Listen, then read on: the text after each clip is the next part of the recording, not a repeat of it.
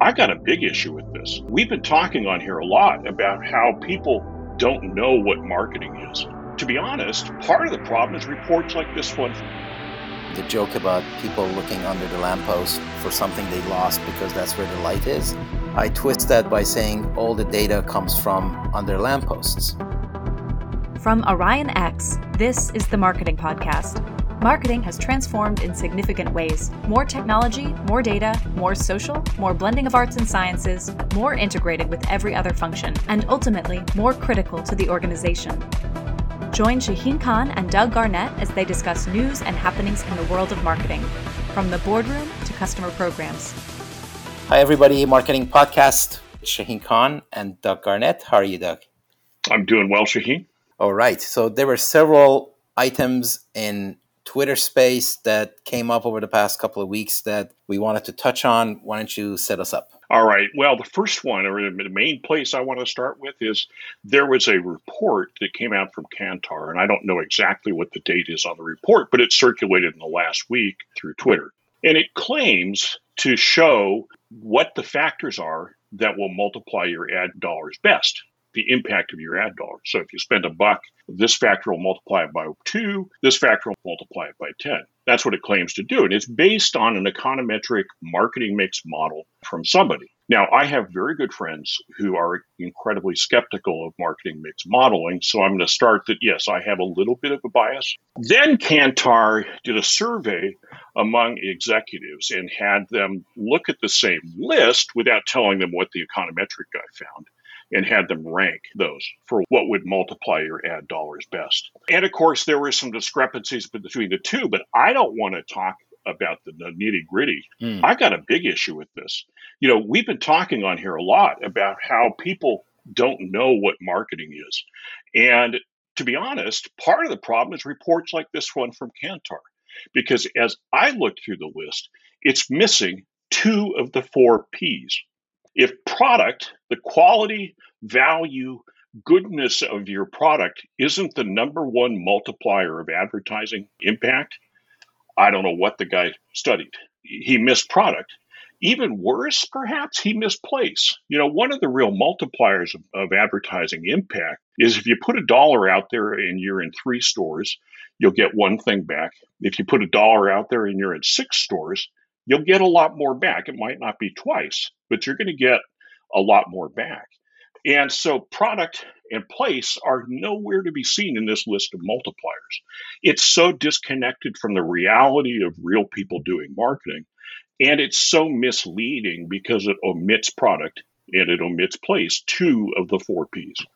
You know, right on several topics. To me, it was back to data. Mm-hmm. You know, the joke about people looking under the lamppost for something they lost because that's where the light is.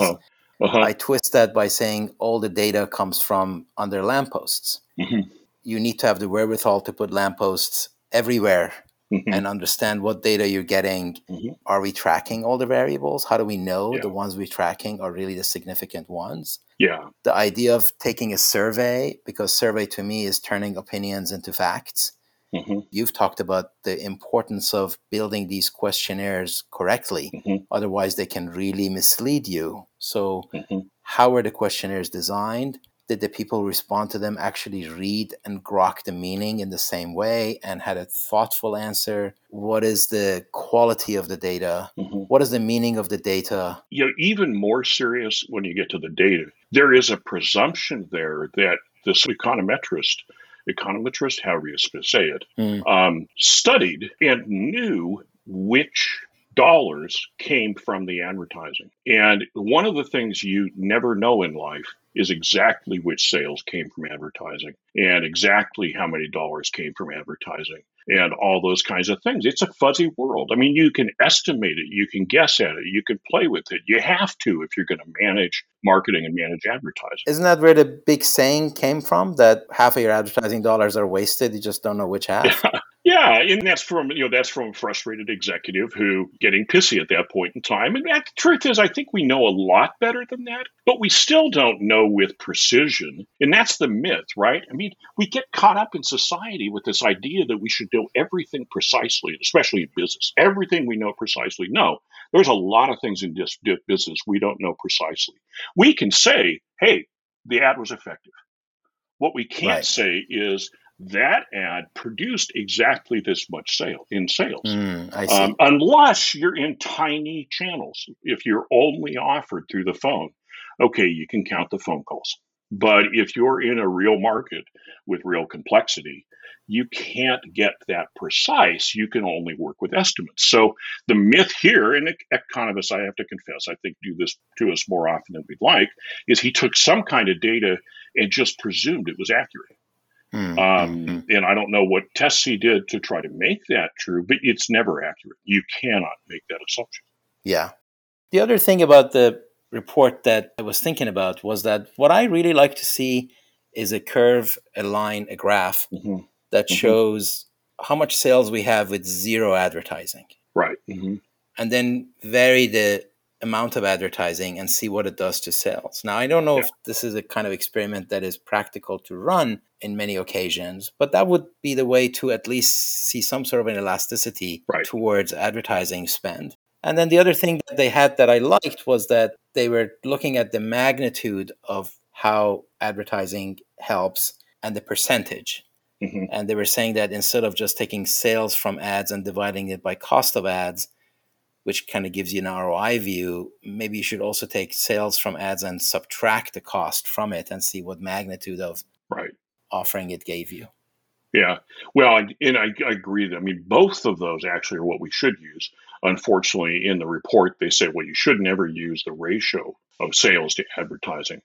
Truth is, I've used that a lot, and it's highly effective when you use it with all the cautions that need to be there. Their idea of the magnitude of sales minus advertising, that's really important too. And I've done a lot of that kind of work as well. The point is that we have to be more flexible with our metrics. Yeah, we have to I think in general, quantification of marketing is just a really complicated thing. Yeah, and we have to recognize that we are just trying to put our arms around it. Yeah. And the only thing we can do is to establish a baseline and then see if we can improve it. And do it in such a way that we don't forget half of marketing, 2 of the 4 Ps, as we do it. Because that just, I cannot explain how much that angers me. That they can't, and here's this big, they have all these claims to be in this great organization at Kantar. And yet they completely misrepresent what marketing is in this, perhaps by accident, but I don't care if it's by accident or not. It leaves behind with the CEOs who read it, marketing missing product, marketing missing place. I try to read it again with a little bit more generous frame of mind. And I thought that maybe brand actually incorporates the product and its quality. Yeah. And obviously, in some ways, it implicitly does. But I do think it's a glaring omission to not address them directly. Well, and I think, my experience is, I agree with you. I think, in fact, that's what's happened is at the top of his list of multipliers is brand. Well, brand implies how big is your distribution? How, what are your products? On the other hand, in action, what I see is that people will work off this report and say, well, all we care about is our brand, not our product. So let's go do a bunch of ads that get people convinced we're a sexier brand. Right. Yeah, but where's the product? Right. Well, we don't need that in the ads. We just need the sexier brand. So another topic. Yes. As many of our listeners know, personally, we have listeners. And we are honored that we have listeners, and we are honored that a particularly prominent listener was in touch with us about a topic. So do you want to set us up for that? Yeah. The question this listener asked is that they're part of a law firm of 300 lawyers, and they now have a marketing staff with several full-time folks. As a lawyer, he's not sure exactly what they do. They help design website content and help put together PowerPoints, but he's kind of trying to understand what are good marketing strategies for a professional services firm like themselves, or how does marketing for them differ? from other marketing we talk about on this broadcast about retail oriented or other things. And it's a great question because there's a lot of people around who are marketing professional services. And to be honest, both you and I have spent a big portion of our lives marketing professional services. I mean, in my case, yes, I did marketing on behalf of clients, but in order for them to become clients, I had to sell professional services. Right. And so I've done a lot of it myself. Not that I have any sense of whether I'm close to the right answers, because it's a very difficult area. Yeah, and we also have worked for companies that have had services and professional services attached to an actual physical product that was necessary to turn that product into an acceptable, quote, solution for the customer. Yeah. Service or professional service is just another offering. I think many of us are at pains to use the word product meaning offering, that it includes products and services and professional service and other things, like whatever it is that you are trying to sell. And we just shorten it to the word product, recognizing that product isn't necessarily physical. But because it is just another offering, the 4 Ps continue to apply. Your value proposition and audience continue to apply. And critically for marketing, what does your sales cycle look like? Because unless you know your sales cycle, it's hard to really come up with a marketing mix to improve it. Yeah. And if you don't know what your sales cycle is like, everything you do in sales and marketing at best is going to give you the sales cycle. And now that you know that, you can go improve it. If I was going in to talk to the firm, in fact, I would start with, all right, how do new clients arrive at your doorstep? Bingo. I want to know, how does somebody end up on the phone with you or end up knocking on your door or end up in a first meeting? We have to start from that point of view in order to understand what's going on here. And I think it's even trickier for professional services firms because we get approach these days with a lot of people claiming to know how this all works through lead generation or HubSpot or whatever the great things they claim are. But you know what? How does somebody get to your doorstep is a pretty interesting question. And I think, the thing I found in my business was the single most effective was when people arrived at my doorstep from a referral. Yeah. The truth is, over 20 years of operation, I do not believe we ever closed a cold call. I don't think we ever had somebody just call us up because they saw our ad in the magazine or saw our name listed in some directory that ended up going anywhere. Yeah. Those calls tended to be a lot of wasted time, a lot of wasted energy, and just didn't do that. And, I'm sure there's people out there that might say, well, you were doing it wrong. Maybe I was. I don't know. I can't quite say. But what I did find is that when we recognized the referral connection and relied on it, our efforts got much better because we were able to give up doing things that weren't making that much difference to us. Right. I think the customizability of the service and the special circumstances around the service are also really important. Yes. A professional service is really about what it is that you deliver, and that is not physical. And the manner in which you deliver, the consistency of how you deliver it across multiple customers, and the quality with which you deliver. How do you do it? So, we're going to get to recommendations in a bit. Sometimes it's geographically dependent because the service is delivered in a particular place. There's one of the P's of the 4 Ps. And your reputation and your fit really become important. So let's move to, what do you do? What is your recommendation? What is our recommendation? Let me start a little bit here and split things up. I mean, in my business, we generally did one kind of project. Right. So anybody coming to us was after this type of project, and it could be a long video. It could be a video for sales, or it could be a short ad. But nonetheless, it all had this sense of the same kind of service offered over and over and over. I think when you get to a law firm, it gets tricky because what people are buying from a law firm is the intelligence of a lawyer doing work on whatever they need. Contracts, setting up the business, arguing with partners, even moving into litigation. So in my case, I could sell service more like it was a product. Well, here's what you're buying. You're buying this chunk of us, and here's what you'll get at the other end. Whereas going to a law firm, you're going into a law firm saying, well, we need you to solve this. And I've done this with law firms. And you say, about how much will it cost? And a lot of times you're getting an answer, which is, well, we'll cap it at $3,500, but we can't guarantee that that's going to have you satisfied at that point. And because you have kind of this open-ended vagary about what is that service. And I think that makes law firms particularly hard, but also probably particularly important for referral or other methods of people arriving at your door. So, one of the other parts, and this gets towards recommendations, is I got most of my leads through referrals, but the single most productive lead I got was when I spoke at a trade show. So I was at the hardware show. Yeah, I sold a lot of pliers and sockets and stuff like that. I was at the hardware show and I gave a presentation on what we did at the hardware show. And a guy came up to me and handed me his card and said, "Can I have your phone number? I want to call you." And I'm like, "Okay, great. I'm not thinking it's going to turn out to be much." I'm walking around the trade show. He calls me in the afternoon, says, "Can you come by our booth at 3:00?" I go by their booth at 3:00. I connect with their head of sales, or head of the North American unit, and we hit it off famously. And we worked together for 2 or 3 years. And eventually that individual tells Lowe's, "Hey, I know a guy," when Lowe's says they were looking for somebody like me. And we closed Lowe's and did 8 years worth of work with Lowe's. I mean, it just blew up. But I think that's one of the other part is we can get people referring people to us, but we also, if we're able to be out in the community, exhibiting what we do, exhibiting our intelligence, exhibiting our approaches, exhibiting our kind of sense of things, then we'll get people coming to us. And I think for services, those two are probably the primary two most effective ways of getting out. That's a great story. And I think that is demonstrating somehow the fit and the approach and the quality of what you had shown just resonated. And that's how it kicked it off. So I think one thing you can do is to have documented processes to the extent possible, not to limit yourself, but to think about the bigger picture pieces of the puzzle. For example, in our business, we say that the first step is data gathering, then it's analysis, then it's synthesis, then it's change management. Okay, now those are high level, and there are many different ways of formulating that. But that centers us, and here's our process, here's how we go about it. The second thing I think you want to do is to productize when possible. You mentioned, for example, incorporation and now law firms do that naturally. They do have areas of specialties, but I'm suggesting that you go a little bit deeper than that and maybe go one layer lower.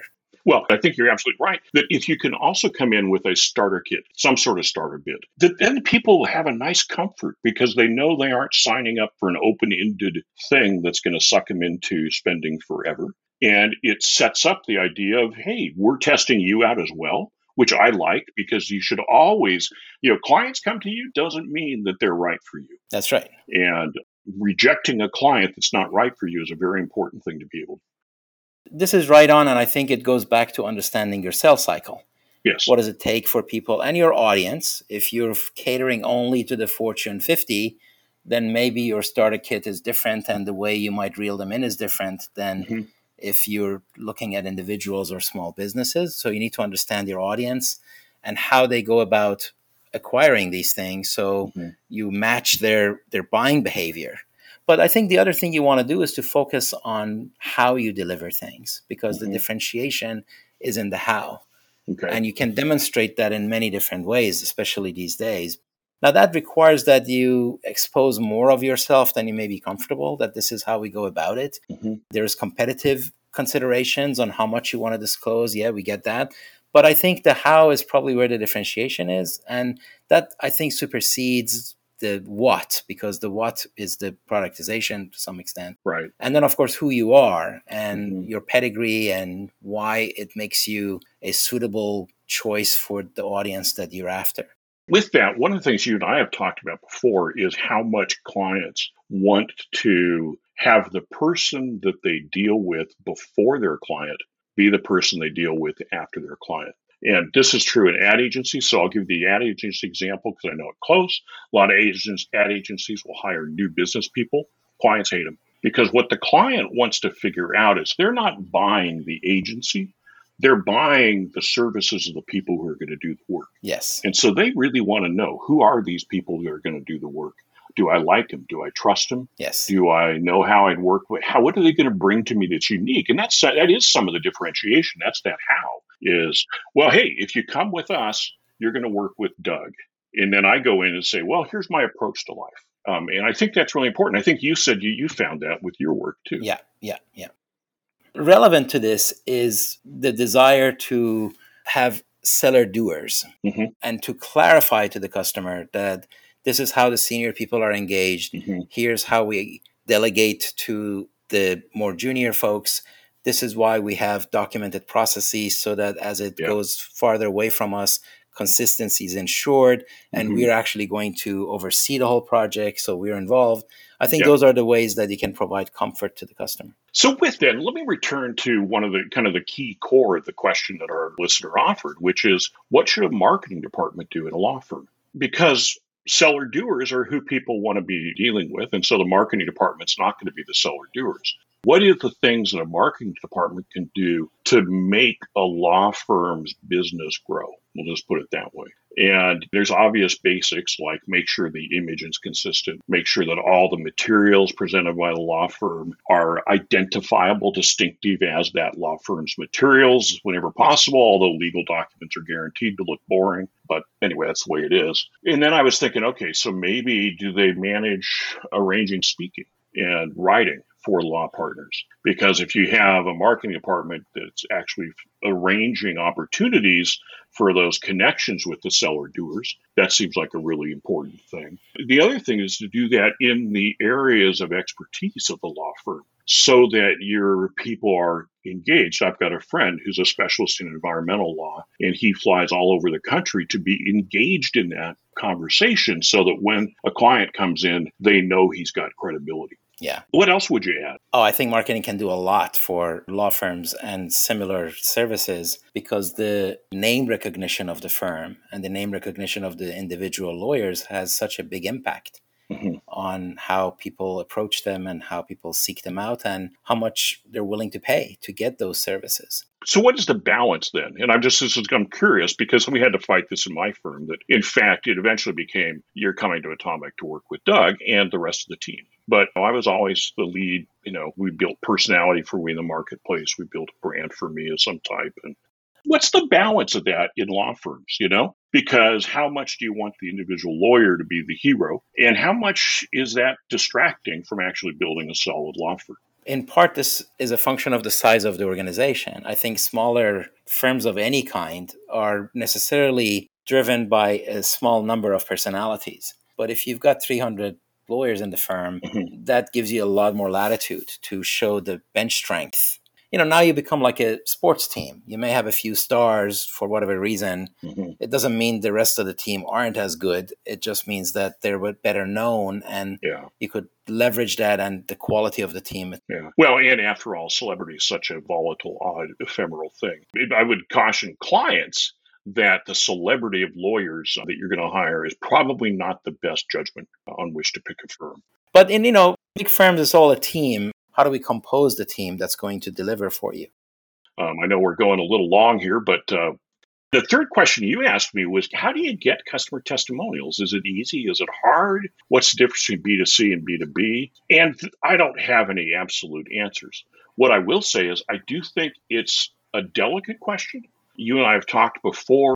Here's how I saw it. I had clients who didn't want us to put out press releases about the work we did for them. And the reason was the minute we would put out a press release, they would get pestered by vendors who were calling them up saying, we should do your telemarketing. We could buy your media. And they're like, no, please don't put out a press release because I'm going to get pummeled with all this detritus that I don't want to get. So testimonials are actually a little more tricky than it seems like maybe they should be. I think in business to consumer, some consumers enjoy the opportunity for a little mini celebrity, a little reality TV celebrity, Exactly. I know I had just pictures in one of our shows that we did for somebody because I'd made some stuff with their product. And I had people would say, hey, I saw you on the TV this morning. And I'd be like, really?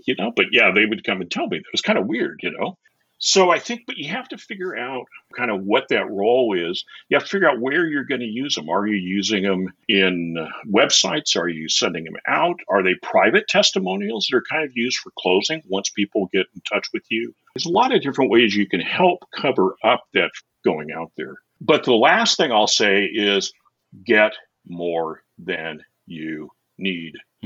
I've had too many clients come in and say, oh, we've got 3 great testimonials. Oh, my God. We can't deal with that. We need 10 because 4 of them aren't going to work out. And they're going to have 3 that are okay, but not going to really do a lot. We'll have 3 really good ones. Always get more than you need. Always be looking for them. And always look for them to do something a little bit surprising. Because if they will say something that people don't expect, That's what people want to hear about. What's so different about working with Orion X? When we worked with Orion X and they tell something that other people are going to be like, what? Oh, that's interesting. They'll remember Orion X. If they just say, Orion X took care of our needs and paid attention to our account, what else would you expect? Yeah. Of course, this reminds me the difficulty of marketing on your own behalf. We have talked about trying to get testimonials from our past customers, and we never do. Occasionally they're kind enough to send us one that we could use, but it's never been a real project. Yeah. Now, for some of the clients that we've had, a customer reference program in a B2B environment can be a very substantial effort, because if you are in a B2B environment, like you said, some customers don't want to participate. Some will participate in this kind of a testimonial, but not that kind of testimonial. Like a quote in a press release may be okay, but a video team arriving at their office to video shoot for half a day is not. Some may join a webinar you're doing and talk about what they do. Some may get on stage and talk at an event that you may have. Some will receive a call from another prospective customer. But then before you do that, you want to make sure that there's no firefighting going on right now. It's not like their system just broke 2 days ago and they are in a particularly bad mood right now. So all of that makes it really complicated. Yeah, we really like these guys once they fix our system. Yeah, exactly. Yeah. So you want to check with the account management team on whether now is the right time to approach them, because they might be working on a new deal. I got to tell you, I had a telemarketing vendor once, and I said, "Hey, look, I need references." And so they gave me 3 references, and I called up one of the references. They said, "Oh my God, they were horrible. They just sucked." And it's kind of like, wow, you guys got to check your references, because that was not an appropriate idea. Okay, let's talk about the thing. This is what people love to do. This is the last bit of talking about, which is people love the idea of, we're going to have people send in their own video testimonials. Isn't that going to be great? Now, have you participated in any of those programs? No. I have, in consumer business, there's always this idea, like, we're just going to have people. Yeah, let me tell you what.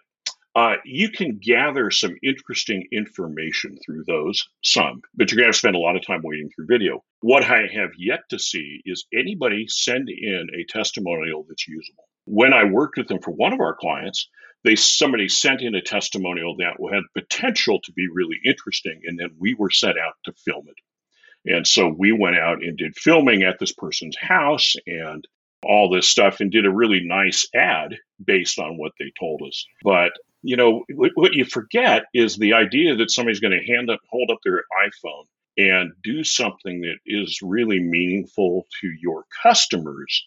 You've got like a icicle's chance in hell of that working out.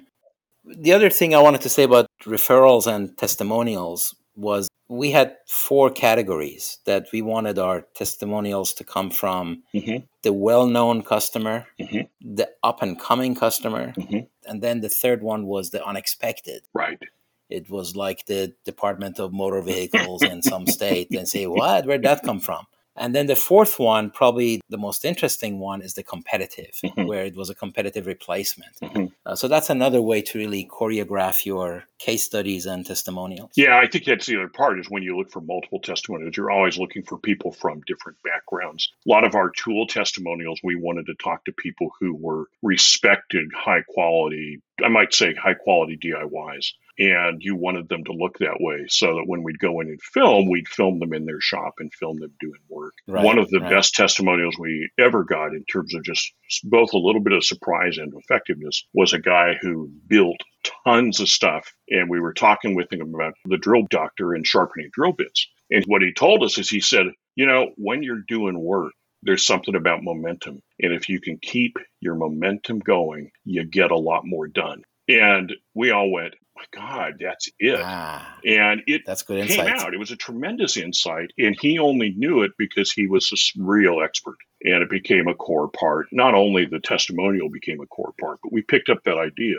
And we'd keep talking about it in other work we did. Yeah, we should come back to this because we want to wrap now. But the impact of testimonials on your value proposition, and how it can course correct what that is. Absolutely.